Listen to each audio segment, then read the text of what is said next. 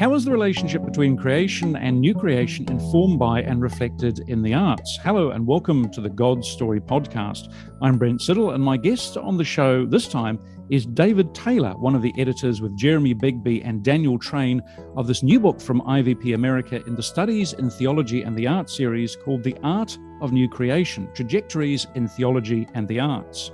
David is Associate Professor of Theology and Culture at Fuller Theological Seminary and the producer of a short film on the Psalms with Bono and Eugene Peterson. He's the author of a number of books, the co-editor of Contemporary Art in the Church, and the editor of For the Beauty of the Church, Casting for the Vision of the Arts. David, hi. Welcome to the show. Brent, thanks for having me. It's great to be here. Where did the idea for this book come from? It actually came out of a conference that took place in September of 2019. It took place at Duke University, Duke Divinity School. Jeremy Begbie, who is on faculty there, was the mastermind, brought together academic scholars who offered some keynote talks. And then there was a colloquium of what we called emerging scholars in theology and the arts, but we also had artists in conversation with each other, artists giving workshops. We had an interactive concert. There was a worship service on the Sunday where Bishop Tom Wright gave a sermon. And so out of all of that fecundity of activity, we whittled down some of the best and turned it into a book. So the book is a wonderful collection of scholarly essays, but also conversations between artists and scholars, some testimonies from scholars, and then the sermon's transcript from N.T. Wright. So it was a fun project to be a part of. Yes, and quite a complex project with a lot of different contributors. And we'll come on to name some of the contributors in a bit, if we may. But I want to just ask you first off, what's the connection between theology and the arts? Well, as a discipline, I would say it's been around maybe 30, maybe 40 years, depending on who you would like to time date the field with. Jeremy Begbie is certainly one of the leading figures in what is certainly a variegated field, but his dissertation was published in 91, so 30 years ago, and then before him there were other significant figures. But as a field of scholarship, certainly in the 90s, there was a fledgling movement and then a flourishing of activity in the 2000s and up to now. So within, say, an academic context, there are some of us who are engaged in this interdisciplinary work of seeing how the world of theology or theologies comes into conversation with the world's many worlds of the arts. So it could be theology and the arts, theology through the arts, art through theology, depending on who you're talking to. What can the Christian faith actually teach us about art? A great deal. Where do we start? Whatever you like. Yes. Well, in the beginning, there was certainly some creative activity. Whether we would call that art making, right? It depends on how we defined our terms. But certainly very early on, we see a significant mention of individuals who are musicians, whose work in the world is to make music. And then you have, obviously, God commissioning a work of visual, sculptural, and architectural art in the tabernacle. And significantly, for artists, the first mention of the phrase Holy Spirit appears in the commissioning of Bezalel and Aholiab. They're rather fond of that moment in Holy Scripture. The Psalter is a massive book of poetry. The prophetic literature has poetic and dramatic elements to it. The Gospels are all narrative. And then the book of Revelation is this work of this work of dense imaginative activity. So again, you have sort of creativity as such, you have aesthetics more particular, and then even more specifically, you have art making or works of art. And then you have a whole history of Christians who live in light of this deposit of art making that we see in Scripture. Is God an artist then? Depends on how we define our terms. I'm sorry, you're going to get that a lot from me. That's fine. But the answer is sure. Yes, in as much as we can say with confidence that God is the author of Scripture, it's a mighty fine work of literature. that the good Lord has created. God has made a cosmos. It's rather artfully made, I would like to suggest. Jesus himself, obviously, the Word made flesh, is in the business of making metaphors, making stories, making rhymes, engaging people in dramatic encounters, if you will. So, yes, God himself in Jesus Christ is an art maker, definitively. Let's come on to Scripture. I wonder how the Bible's big story takes us from creation to new creation. At the risk of stating the obvious, Holy Scripture begins with a creation narrative, and then things go south tragically, rather quickly in the story. And then at that point, you find yourself caught up in a rescue operation, and that very incipient point in the book of Genesis, you have a new creation which is being announced. And then that new creation, you could argue, is itself represented in all the paraphernalia of the tabernacle. So it's not only looking backwards towards Eden, it is anticipating, announcing, representing a promise that is yet to see the light of day in full. You see sort of elements of new creation language throughout the Psalms, and then certainly most explicitly in the prophetic literature, the book of Isaiah, certainly Isaiah 35, 42, Isaiah 65, 17, with explicit language of a promise of a new heavens and a new earth, and which then is picked up in 2 Peter 3:13 most explicitly, and certainly the book of Revelation is imagining. But as I tell my students in my theology classes, if we want to talk about creation and new creation, we could go to the beginning, we could go to the end, or we could go to the very center, to Jesus Christ himself, who is creator and new creation in one person. So it is part of the warp and woof of the entirety of Holy Scripture. I was going to ask you, very next question, in what sense does the new creation point to Jesus? But I suspect you've already answered that. Well, he himself, in taking on flesh, you have the beginning of creation caught up in the very life of God. And then that man, that God man, goes down to the very depths of death and swallows it whole and rises from the dead. Not simply a new and improved human, but a radically new creation, forged and fashioned by the power of the Spirit. So he himself it has gone ahead of us. He is living the reality of the new creation now, and he is now sent from the future the Holy Spirit back to us so that we might experience a foretaste, and might ourselves become a sign and instrument and foretaste of the new creation, as Leslie Newbigin once said. So in some senses, the new creation has already taken place. Absolutely. It is, as Jeremy Begbie writes in his essay, which is a wonderful setting of the scene for the book, it is there before us in three senses. It has already happened in the past, our chronological past.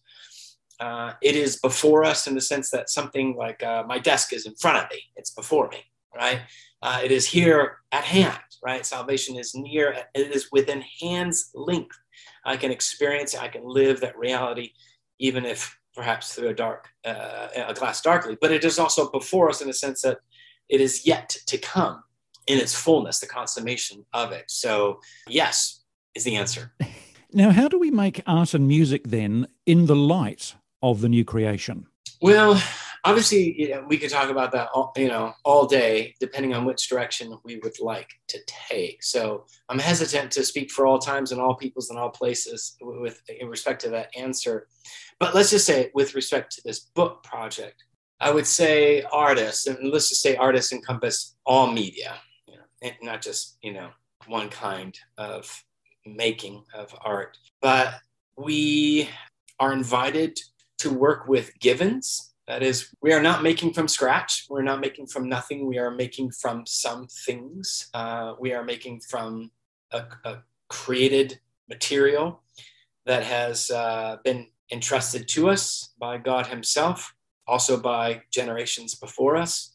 And so we are invited to be care-filled stewards, to attend to the particularity, to the uniqueness, to the logic of stone and air and wood and bodies and pigments. So there's a kind of logic at work in the creation part, right? We attend to the created world with love, but we're also making something new. And we're taking the data, as it were, the raw materials of creation and culture, and putting it into a new shape that hopefully is part and parcel of God's work of establishing shalom.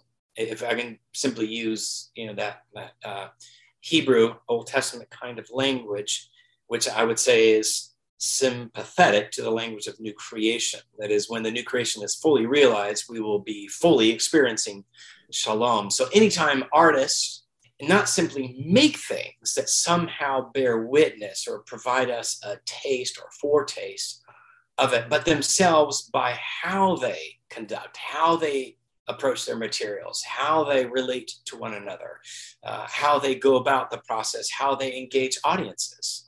All of that, I think, is part of new creation material. I think, there are many ways, whether consciously or not, artists can be participating in new creation work. How can our worship reflect aspects of the new creation? Well, Brent, I'm really glad you asked, because I wrote a book. And we're not talking about it, but it is titled Glimpses of the New Creation. You have, yes. Worship and the Formative Power of the Arts. So that, I wrote an entire book to answer a question. But the short version of it is, in any way that what we do together in worship, whether that's singing or praying or preaching or reading or being reconciled or baptizing or participating in the Lord's Supper, anything that we do when we gather together in worship, in whatever way that our activities of worship may bring us into an experience of wholeness or shalom or true reconciliation or redemption or healing, any manifestation of the work of the kingdom of God, I would say that is bringing us into an actual but also anticipatory experience of new creation. How does the Holy Spirit, I wonder, play a role in the singing ministry of the church? Well, that is an essay that I wrote about in this book. And then a friend, colleague of mine, Amy Wisenan, she also wrote an essay. We both explore aspects of singing, new creation, Holy Spirit. And she focused on the ethical dimensions, that is, how singing in a spirited way forms us in the way of Jesus, so that we might regard, relate, treat one another as Jesus would have us treat one another. I take similar passages, the Colossians 3 and Ephesians 5 passages, and I bring it into conversation with the language of new song from the Psalms. So you have three senses of new song in the Psalter. So I take those three senses, put it in conversation, especially with what Paul is saying in Colossians 3, that we're to address one another, psalms, hymns, spiritual songs. And many of our translations will translate it as spiritual, sort of small s. And often that will be understood to point to something that's internal, invisible, immaterial inside of me. Or perhaps some may say it's like a charismatic kind of experience of singing. I argue a very different line in light of what I think is actually happening, not just in the whole book of Colossians, but in many of Paul's writings, that spirit language from the Greek pneumatikos is actually referring to the Holy Spirit. And so then I ask, well, if the Holy Spirit is the one who forges and makes possible, new creation type singing, what does that mean? And so then I suggest that it's not just the Holy Spirit is in the business of helping us make new songs, as Charles Wesley did, Hillsong does, others, in many other places. But the Holy Spirit also enables us to make song that enables us to have fresh encounters of the grace of God or the character of God. But also a third sense is that the Holy Spirit is in the business of helping us sing ourselves into our future truest identity. So that's not just content, lyrical, but melodies, and how we are singing together that would forge within us a sense of unity that would fulfill Jesus's prayer from John 17. And I argue that that unity can express itself in many, many different ways, depending on, your theological or cultural traditions. But those are the kinds of things that I write about in terms of Holy Spirit relating to song. Yes, it's fascinating. I just want to spend a minute or two talking about musical performance, because there are some fascinating chapters in the book about performance and art making. How can say musical performers live into a Christian understanding of the new creation? Say there's someone listening to this podcast who plays the cello or conducts an orchestra or plays the piano or a singer. How can they apply the theology of this book, the new creation, to their performance? Well, let me say two things in relative brief. The first is I wrote one chapter and I edited many chapters. So I will not presume to be an expert on all the content that, is included in this. So I will simply say, my first answer is, please read the book and be inspired if you are an artist or a musician of one sort or another. If I may venture an answer, from my own sort of thinking and writing and teaching on it, I would say that if you were a musician, and let me speak very concretely, I used to be housemates with a gentleman who played the French horn for the Austin Symphony. So I was his part-time job, because very few people are able to play full-time for any symphony. But he loved it, and he was wonderful, and I loved listening to him rehearse and watching him perform. So let me put him in my mind here. And if I were imagining him asking me this question, I would say the new creation is not simply interested in informing how you play the French horn. The new creation is like a software system that enables us to see the world radically differently. So it enables me to see my rehearsing, my practicing in my room as something that is caught up in the sheer gratuity of God's creation. That is, if somebody says, aren't you wasting your time? The answer is no, because I live in God's economy of abundance. And that economy of abundance is not only reflected all throughout creation and all throughout Scripture, but is anticipated maximally in the new creation.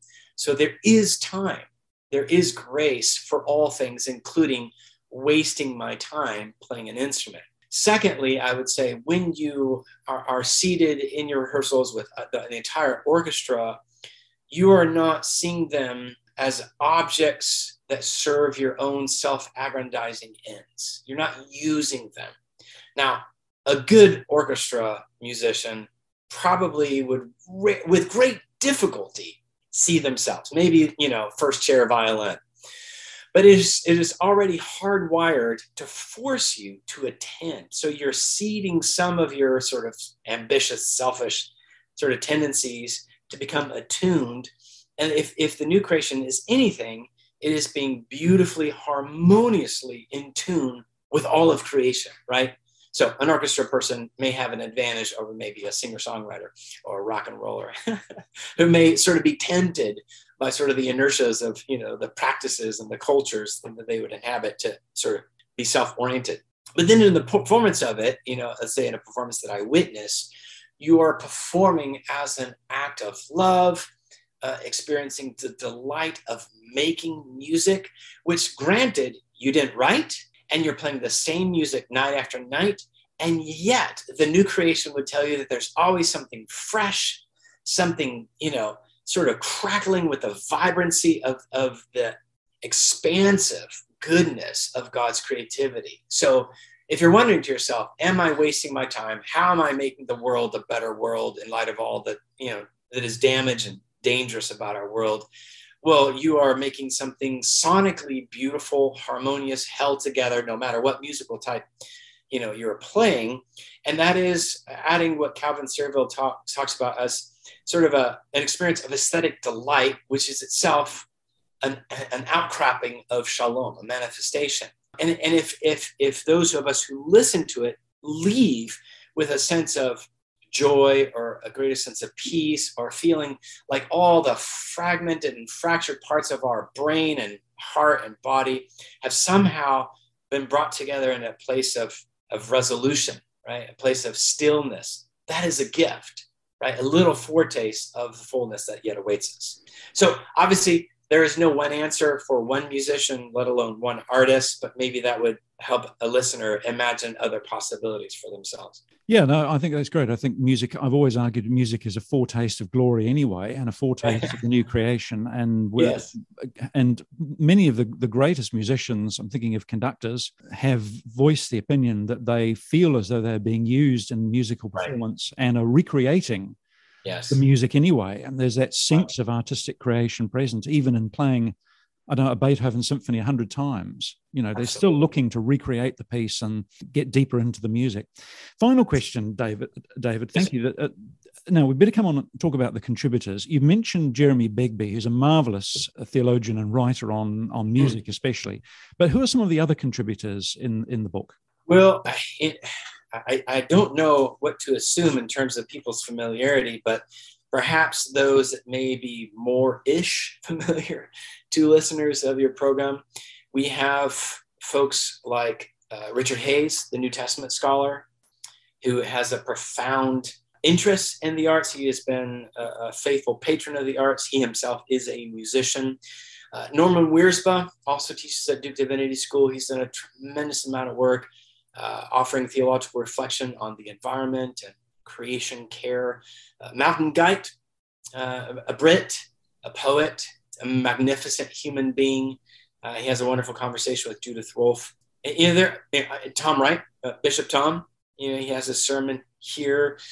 And then you have a heck of a lot of artists, I think are primarily based in the US, but a range. We have dancers, visual artists, musicians, and then, younger scholars engaging different media of art. And I just think I really love, I know I'm supposed to say this, but if I didn't have to say this, I would say I really love how multi-textured this is. And again, a lot of academic books tend to say the most important, the most exciting thing is just to write a straight up scholarly work.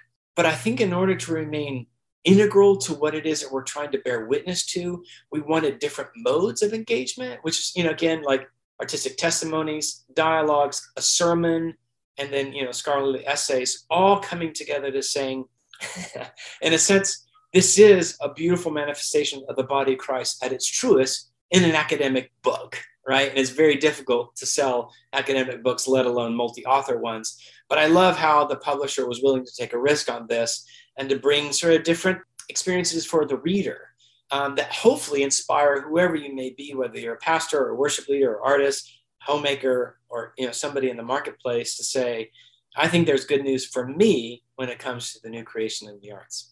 I certainly found it a fascinating read, having wanted people to write more books on theology and the arts for about 40 years, and always being disappointed that nobody did. So praise God, we've got one, and it is a very practical book. And there's a fascinating chapter too in there for Lewis and Tolkien fans about particularly how Tolkien and C.S. Lewis were involved in creation and new creation. Probably a subject for another time, but. David Taylor, thank you so much for your time. David, one of the editors with Jeremy Begbie and Daniel Train of this new book from InterVarsity Press, IVP America, in the Studies in Theology and the Arts series. It's called The Art of New Creation, Trajectories in Theology and the Arts. If you are an artist, if you're a dancer, if you're a musician, a performer, if you're involved in the arts, and even if you're not involved in the arts, it's a fascinating read and will make you think more deeply about our role and about theology and about the new creation and how we all fit into it. So, David, thank you so much for your time. Thank you, Brent. I appreciate it. It was an honor. We really hope you've enjoyed this episode of the God Story podcast. If you want to help us make more great episodes like this one, you can head over to our Patreon page and become a God Story podcast supporter. You'll receive our undying gratitude, plus a few bonus goodies for your ongoing support. Just visit patreon.com/GodStoryPodcast. That's patreon.com/GodStoryPodcast. As always, you can get in touch with us via our website, godstorypodcast.com.